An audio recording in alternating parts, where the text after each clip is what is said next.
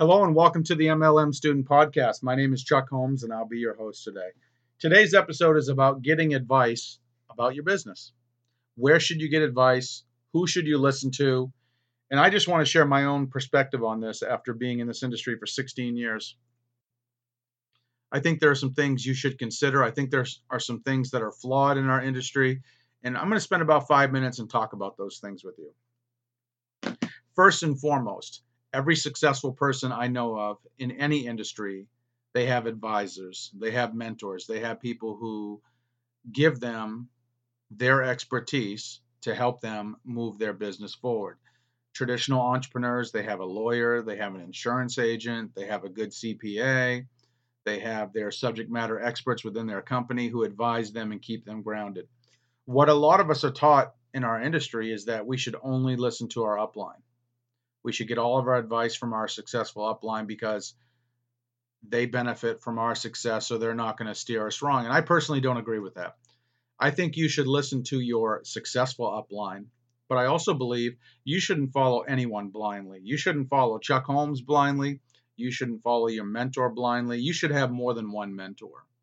And here's the truth. There are many different components to network marketing. There's prospecting, there's retailing, there's doing it online, there's social media, there's following up, there's giving presentations. What I recommend you do is find different mentors for different parts of your business. If you want to learn about Facebook, go find someone that you respect, admire, and trust who has built their business on Facebook and get in their hip pocket. If you are trying to learn how to grow your business with YouTube, find someone, preferably in your upline, but wherever, who has built their business through YouTube, get in their hip pocket, follow their advice. You want to do a couple things. You want to follow someone who has done what you're trying to do. You want to follow someone with credibility. And ideally, you want to follow someone who's still in the trenches. We have a lot of great trainers in our industry. The problem is most of them are no longer building a business. Maybe they built a big business in the 80s. Maybe they built a big business in the 90s. Maybe they had a big business 10, 15 years ago, but they're not in the trenches today. And a lot of things that worked 10, 20, 30 years ago, they don't work today. It's a whole different world. We have social media, the internet, cell phones, technology, millennials. Times have changed. So just to summarize a few things, have more than one mentor. Don't follow anyone blindly. Learn from everyone, even if it's not what to do. Don't ever take anything at face value. You want to make sure the person has the fruit on their tree. You want to make sure they have the experience. You want to make sure they have the expertise, and they're still actually doing what they're teaching. We have a lot of people who've never even done anything, but they're teaching it. So you want to assess, are they still active? What I look for in a mentor is I want someone who's a field marshal. I want someone who's still in the trenches doing what they're teaching. I don't want someone who did this 40 years ago teaching what they did then. That's irrelevant. Once again, times have changed. So have more than one mentor.